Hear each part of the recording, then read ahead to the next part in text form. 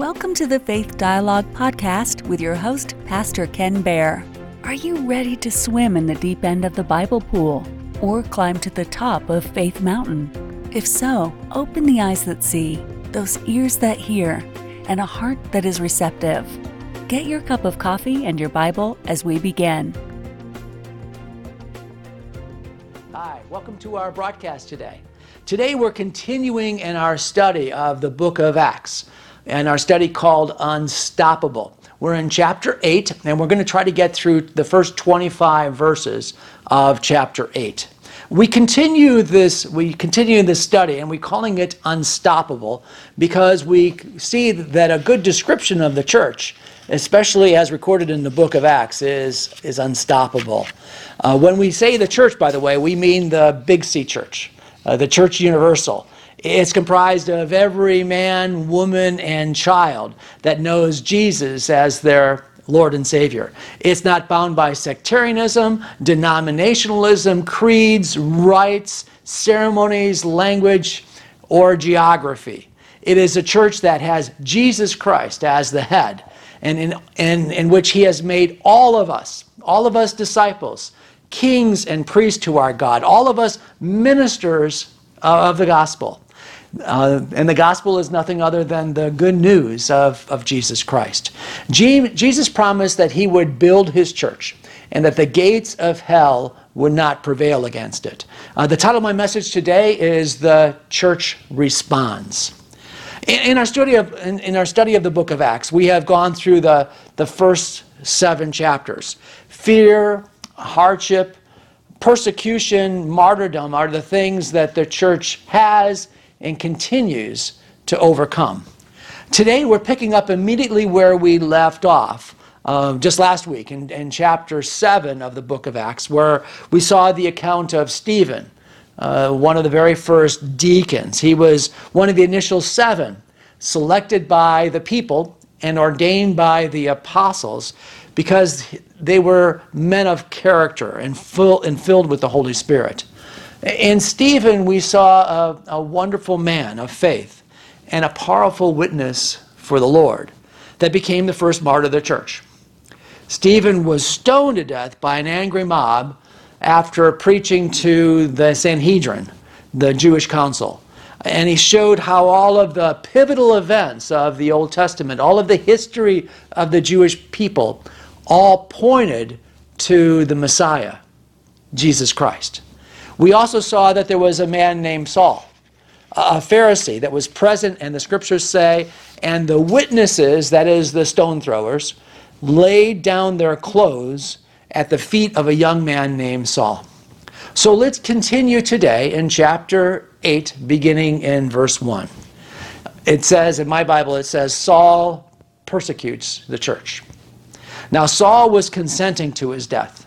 At that time, a great persecution arose against the church, which was at Jerusalem, and they were all scattered throughout the regions of Judea and Samaria, except the apostles. And devout men carried Stephen to his burial and made great lamentation over him. As for Saul, he made havoc of the church, entering every house and dragging off men and women, committing them to prison. This 8th chapter in the book of Acts is considered a transitional chapter. We'll see that the church that initially had to respond to rapid growth, where initially thousands and then what we saw were tens of thousands of people committed their life to Christ and were baptized, that then the apostles also were preaching with great signs and wonders. Now it's a transitional chapter. We call it a transitional chapter for a number of reasons. In this passage, we see that the church is going to move out from Jerusalem and begin to minister to both the Jews as well as the Gentiles.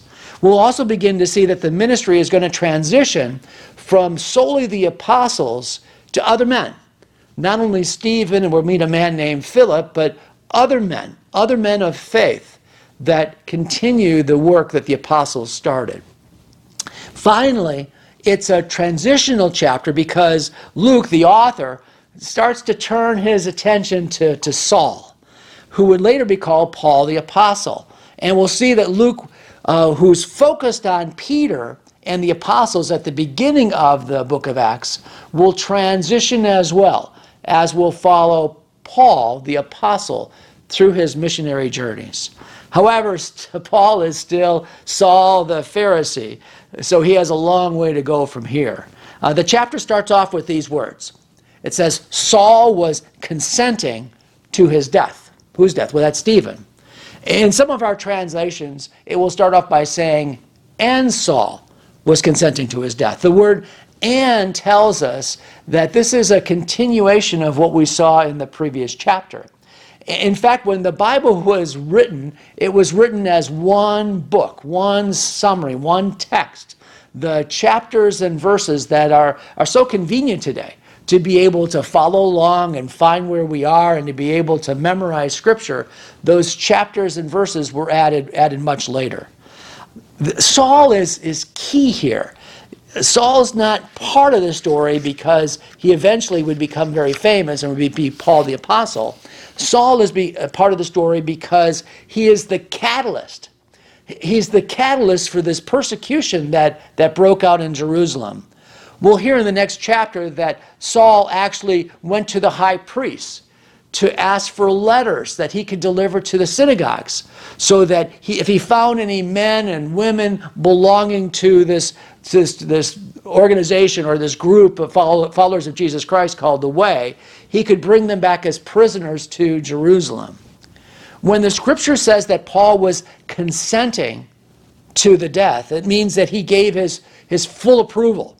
Saul may have been seen as the highest ranking person in the mob. He was a Pharisee. While today stoning is considered barbaric, and while it is still practiced in many countries, it's illegal not only in the United States but all Western democracies. It was also illegal in Jerusalem at the time of Saul and Stephen. You have to understand, however, that the Romans made it illegal not because they considered it barbaric. They considered it illegal because they had a much more horrific way of killing someone, and that was crucifixion. So because it was illegal, it was considered, this action of Stephen, the stoning, was considered a mob action. It was never officially sanctioned by the Jewish leaders. Sanctioning would make them culpable. However, we see that Saul was fully engaged. In the previous chapter, in verse 58, it says that they laid down their clothes. They laid down their clothes at the feet of a young man named Saul. What does it mean that the people who were taking off their robes? What it means is that they were freeing up their throwing arm. They were getting rid of the bulky outer clothes so that they could throw stones. We also believe that Saul was likely one of the men in the synagogues that was losing the argument to Stephen. The scripture says this, it says, and they, that refers to the Hellenists, the Greek-speaking Jews, were not able to resist the wisdom and the spirit by which, that is, Stephen spoke. So Stephen was winning the argument. So if you can't win the argument, what do? Well, you malign and you smear the character of the other person. And if that isn't enough, you get worthless men to lie about him, lie about what he actually said. This was Saul. Saul was a Pharisee. He was a brilliant man. He was a leader, and he was very zealous for Judaism, and now he was just as zealous about killing Christians. God is going to be able to use that in the near future.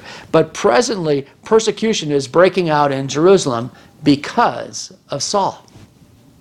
The scripture continues and says that a great persecution arose, and that the people decided to scatter, to escape throughout Judea and Samaria. However, the apostles decided to stay in Jerusalem. So let's make an assumption. It's just an assumption, but I think it's a pretty good assumption that Satan is behind this persecution. And why not? Satan figures, well, Jesus rose from the dead, but if I can stomp it out, if I can kill all of the followers of Jesus of Nazareth, maybe I can stop this before it gets too big. The Bible is clear, however, that it is not Satan but God that is sovereign. God always has a plan. And often what the devil or a man does with evil intentions, God actually allows for the good. If you remember, one of the youngest sons of Jacob was Joseph. And Joseph was the youngest son, the favored son of Jacob. And Jacob gave him a coat of many colors. Maybe you saw the movie. The brothers of Joseph hated him because he was the favored son, and hated that he was given this coat of many colors. So they decided that they were going to kill him. They had a better idea, and they actually sold him into slavery, and Joseph ended up being a slave in Egypt. Well, a few years later, the brothers are headed to Egypt in order to see if they can buy some produce there because of the famine in the land. And they meet Joseph. They don't know who it's Joseph at the time, but Joseph is number two to only Pharaoh, one of the leaders and the leader in the land of Egypt. And Joseph says something very interesting. He says, "You meant this for evil, but as for you, you meant evil against me, but God meant it for good, in order to bring it about to this day to save many people." You know, the church has grown not despite, but because of persecution. In the first 3 centuries, until the Edict of Milan in 313, that basically allowed Christians to be able to practice and worship God, there were numerous waves of persecutions. The Romans considered the Christian beliefs to be superstitions, and they actually called the Christians atheists. Now, that seems interesting to you and me, that we would be called atheists, but from a Roman perspective, if the Christians didn't believe in the gods of Rome, all these pagan gods, then they were atheists. No one knows the actual number of Christians that were killed, but the persecution included many other things. Stripping the Christians of their property. Many of them had to meet secretly. Their churches were burned. Many were thrown in jail. They were denied many government jobs, including military service. This persecution, however, history shows us, actually facilitated the growth of Christianity. You know, I don't have the opportunity today to do as many mission trips as I used to. And I really never had the opportunity to go into Muslim lands. However, missionary friends tell me that Iran, which is one of the most hostile environments to Christians, is one of the fastest growing underground church movements in the world. I talked with Franklin Graham. What an honor for me to talk with Franklin Graham. This is back in mid-2005, 2006.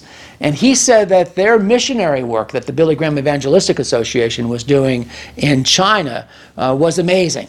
That there was tremendous growth in China, not only in the underground church, but also when it was the official 3C church. Amazing growth despite church leaders being arrested, church buildings being demolished, Christian symbols, including crosses, pictures of Jesus, and Bibles being burned. I want you to notice that in the scripture today, and while most of the people scattered, some decided to stay. Who decided to stay? Well, the apostles. I want to make sure that we don't believe somehow that when persecution arises, how one people respond is the only way to respond.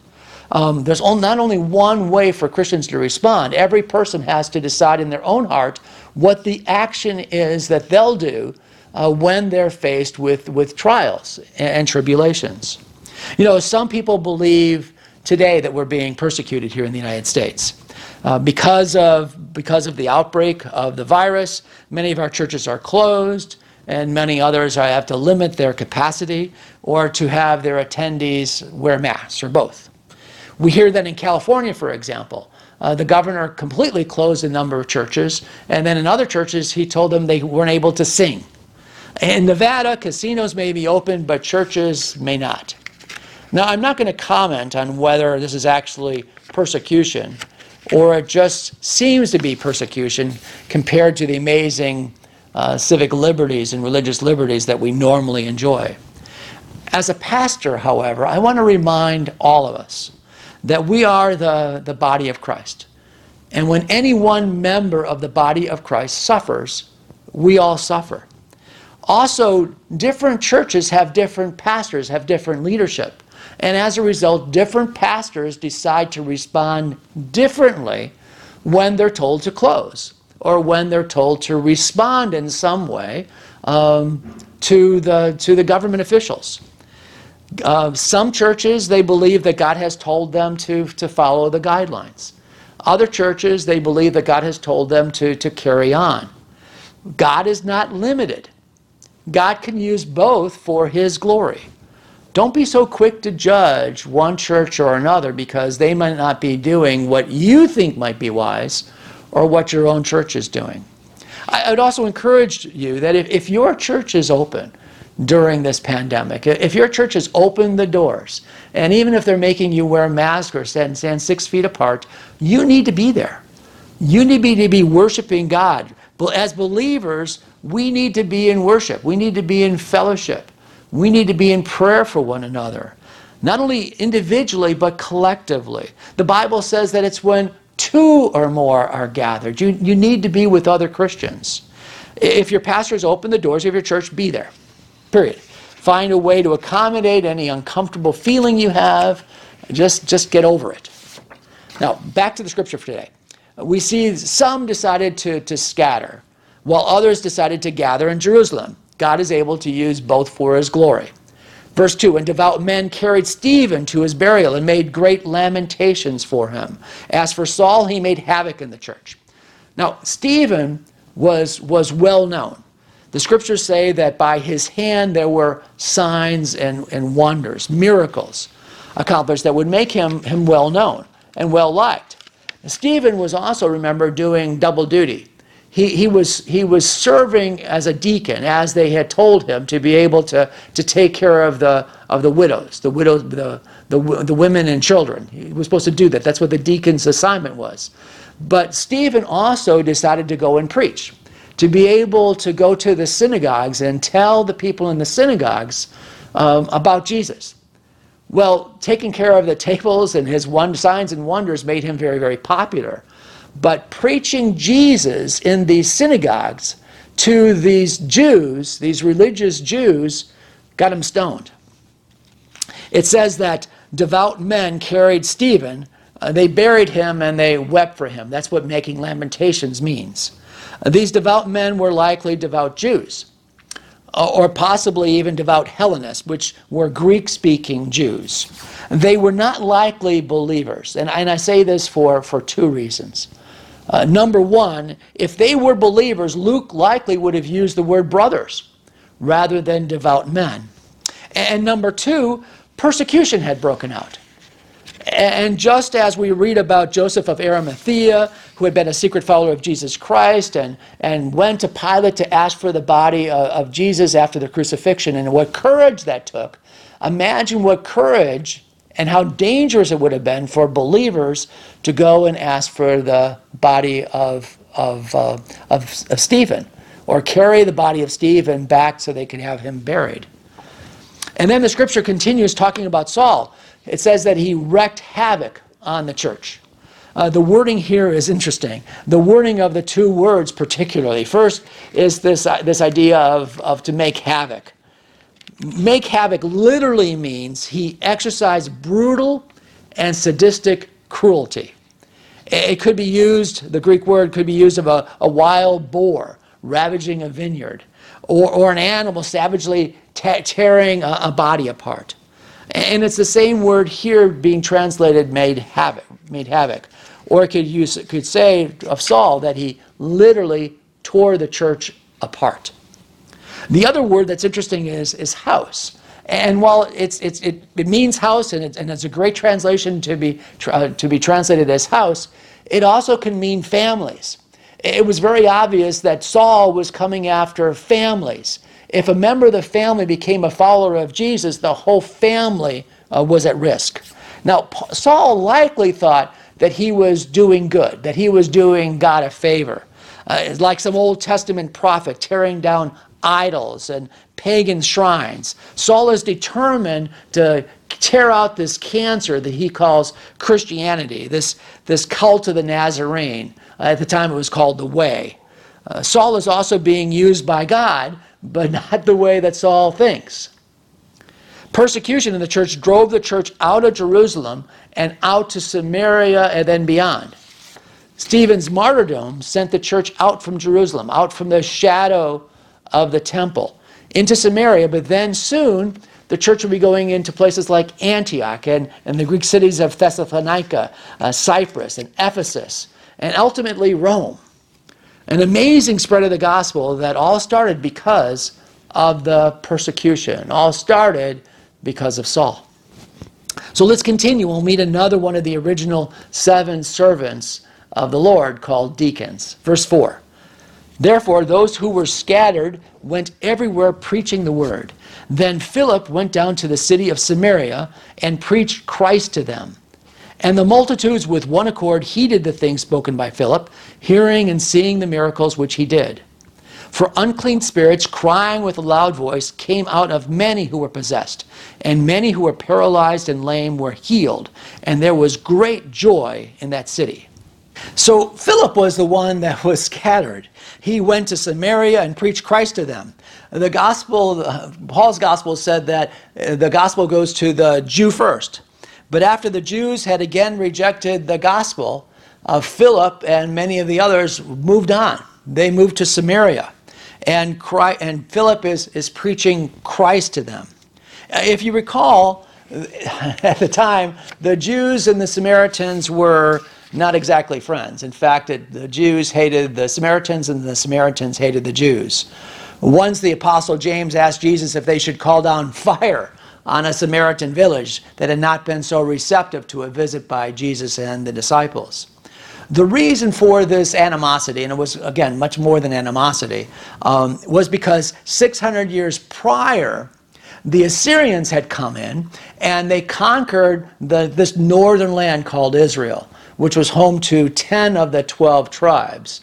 And they carried a lot of the influential people, a lot of the wealthy people, but they carried many, many people away back to Assyria, and they resettled the land with a lot of mixed people. So over time, these people intermarried. 600 years later, the time of Jesus, the people and the religion and the customs were radically different than what the Jews believed. If you remember, Jesus had an experience with a Samaritan woman at the well. That's in John 4. And the story illustrates both the divide between the Jews and the Samaritans as a culture, as well as the opportunity. Yet we see Philip preaching Christ to them, and the multitudes with one accord heeded the things spoken by Philip, hearing and seeing the miracles which he did. You know, there's no better affirmation in ministry than having miracles follow you wherever you go. Let me address very briefly these miracles. First of all, it was Philip that was preaching and doing the miracles. That's what the Bible says. It says, hearing and seeing the miracles which he did. It was Philip, not the apostles. Some teach that the age of miracles has passed because the apostles are gone. But here we see Stephen and also Philip doing these miracles, and we know today that miracles still happen every day and in some of the most unlikely places. Miracles, remember, are signs. They're signs of God's presence, God's pleasure, His purpose, and God's passion. God is the one that is sovereign, and He'll heal. He'll cast out demons, He'll raise the dead, He'll strengthen the lame, He'll give sight to the blind when God sees fit. You know, I've seen miracles. I've seen people recover from sicknesses. I've seen wounds healed. I've seen sight restored. I've seen hearing restored. At the same time, these truly miraculous, instantaneous healings, they're pretty rare. They don't happen regularly. However, I do what I'm told to do. I pray, I believe, I lay hands on people, and I let God do the work. So this passage ends with the words, and there was great joy in the city. I would think so.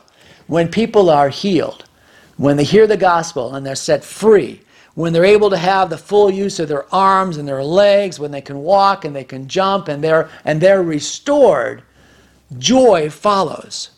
You know, there's actually a miracle waiting for every one of us. Did you know that? A miracle waiting for every one of us. Every one of us, there'll be a day when everyone that has died, as well as the generation that is still alive, Jesus will appear. And instantly, we'll be transformed. We will join our resurrected body. We'll be given a resurrected body that'll function exactly the way that God has ordained. We'll be like Jesus, resurrected and forever with the Lord, with 10 fingers, 10 toes, healthy, free of disease, no longer old or feeble, but young again. It'll be a glorious day. But let's continue. Verse 9.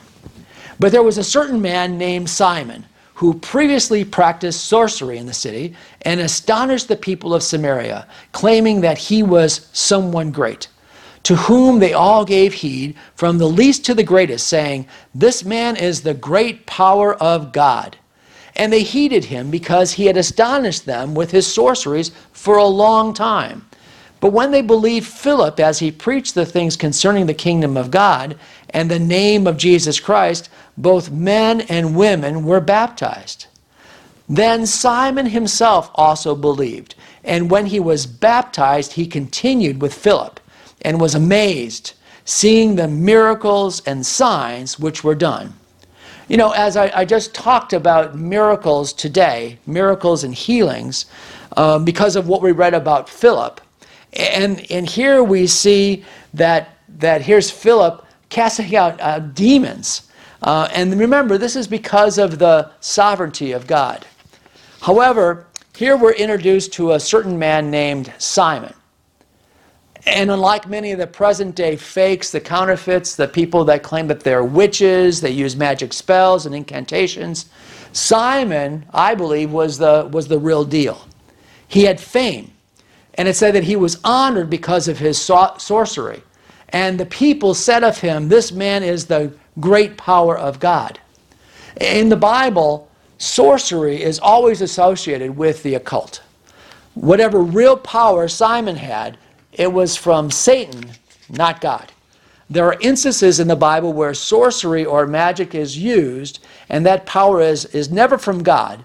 It's always from Satan. For example, when Moses went to Pharaoh and said, "Let my people go, and if you refuse, I'll send a plague of frogs on your whole country." And then the Bible says this. It's interesting. It says, Aaron stretched out his hand over the waters of Egypt, and the frogs came up and covered the land. But the magicians did the same thing by their secret arts, magic. And they also made frogs come up in the land of Egypt.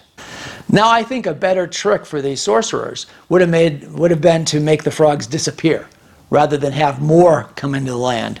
Nevertheless, the Bible references a number of instances where magic is used. If you remember when Moses first saw Pharaoh, he threw his staff down and it turned into a snake. And the magicians were able to do the same thing. In addition, not only the frogs, but later one of the plagues was the Nile turning into blood. And the magicians were able to do that as well. The difference between Satan's magic and sorcery and God's power is that God only allows sorcery to do what God allows. Some other examples in the book of Daniel, we read of Nebuchadnezzar and others in Babylon that regularly consulted magicians and enchanters and astrologers. These were called magi, by the way, the same word that we use for the wise men at Christmas. They were magicians. The Bible warns us often about the dangers of consulting those who embrace magic or sorcery. We have to be very careful. Now listen to me. We have to be very careful because the proof is not in the pudding. Just because something seems to work doesn't mean that it's of God. Beware of being deceived. In the book of Revelation, the last book in your New Testament, there's a prophecy about the Antichrist as well as the beast during the time of what we call the tribulation. And we see that the false prophet will be able to do miracles with the intention of deceiving the whole world. In verse 13 of Revelation chapter 11, it says, he performs great signs so that he even makes fire come down from heaven on the earth in the sight of men. And in verse 14 it says, and he deceives those who dwell on the earth by those signs which he was granted to do in the sight of the beast. You don't want to be deceived. The Bible says that in the last days, many will be deceived. Now, the best way not to be deceived is to get to know the real thing, the real power of God that can change our hearts, can heal our marriages, strengthen our families, and heal our land. So while Simon was a real sorcerer, his power did not come from God. But then Simon heard the gospel that was preached by Philip. Philip's message was simple. The Messiah had come. If you remember the conversation that Jesus had with a Samaritan woman at the well, she told Jesus, I know that the Messiah is coming, who is called Christ. When he comes, he will tell us all things. And Jesus responded, I who speak to you am he. And then that account with the Samaritan woman says that she believed. So these people, when Philip gets to them, they are pre-evangelized. They had heard of the Messiah. It was part of their culture to believe that the Messiah was coming. Now Simon, it says, also believed, verse 13, and then he was baptized and continued with Philip. Simon attached himself to Philip, noticing the signs, the wonders, the miracles that Philip was able to do. So let's continue, and this is our last passage for today, so we're going to go all the way through verse 25. Now when the apostles who were at Jerusalem heard that Samaria had received the word of God, they sent Peter and John to them, who, when they had come down, prayed for them that they may receive the Holy Spirit. For as yet it had not fallen upon any of them. They had only been baptized in the name of the Lord Jesus. Then they laid hands on them, and they received the Holy Spirit. And when Simon saw that through the laying on of the apostles' hands the Holy Spirit was given, he offered them money, saying, give me this power also, that anyone on whom I lay hands may receive the Holy Spirit. But Peter said to him, your money perish with you, because you thought that the gift of God could be purchased with money. You have neither part nor portion in this matter, for your heart is not right in the sight of God.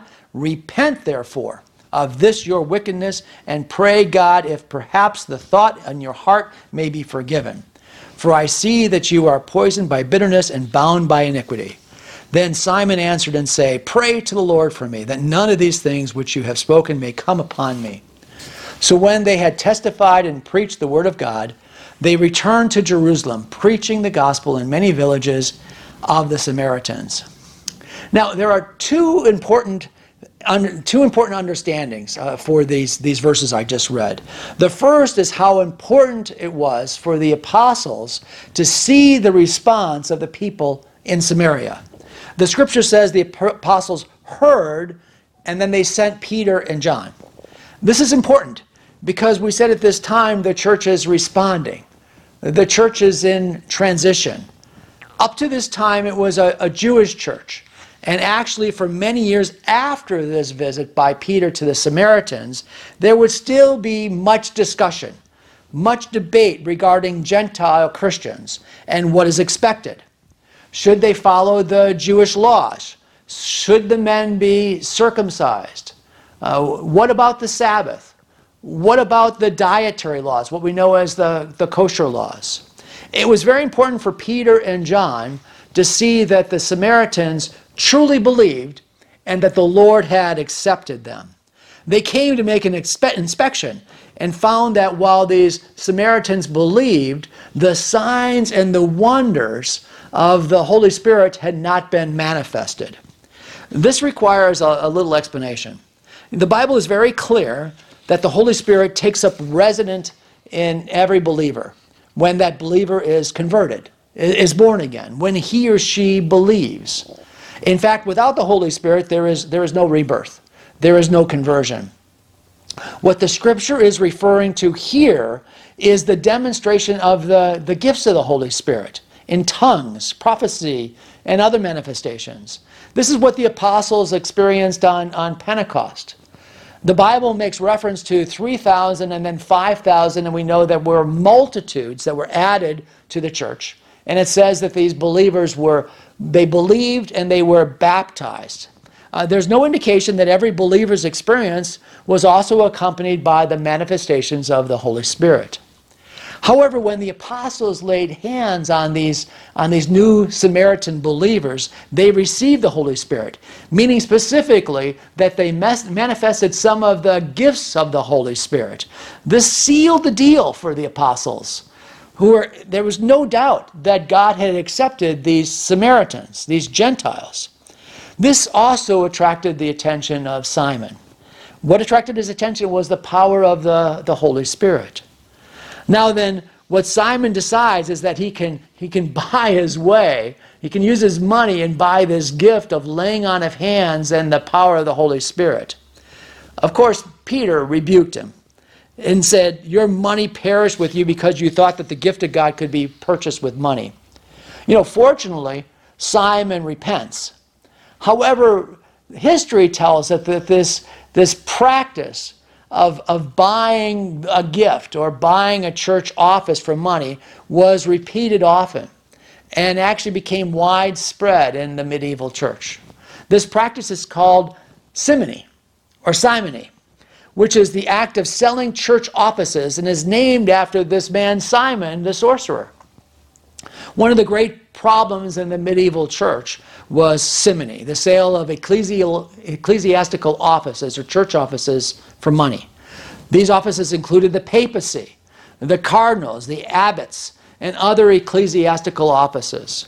Church offices were given to those with money and power. And for hundreds of years, very wealthy families purchased the Pope's office for their sons, often without regard to having these sons ever been ordained or having any inclination of serving God. Many times in the Middle Ages, godly reformers, including a few popes, tried to do away with simony, but it was not until the Reformation that the practice was officially stopped. Martin Luther objected strongly to the practice of simony in general and specifically to the selling of indulgences, said to grant the contributor access to heaven. Finally, there's some debate as to whether Simon the sorcerer actually became a believer. Did he actually get saved? Likely because of this sin of simony that is attached to his name. I certainly wouldn't want any grave sin attached to my name, but it was attached to Simon's name. However, this is where I stand. The Bible in verse 13 says, "Then Simon himself also believed, and then he was baptized." So who am I to argue with what the Bible says? Let's pray. Father God, we want to thank you, Lord, for this 8th chapter in the book of Acts. We thank you, Lord, that there's so much there. You've been listening to Faith Dialogue with Pastor Ken Baer, recorded live at Celebrate Seniors, a ministry of Faith Dialogue. You can listen to or watch all of the recordings at Faith Dialogue by going to www.faithdialogue.org.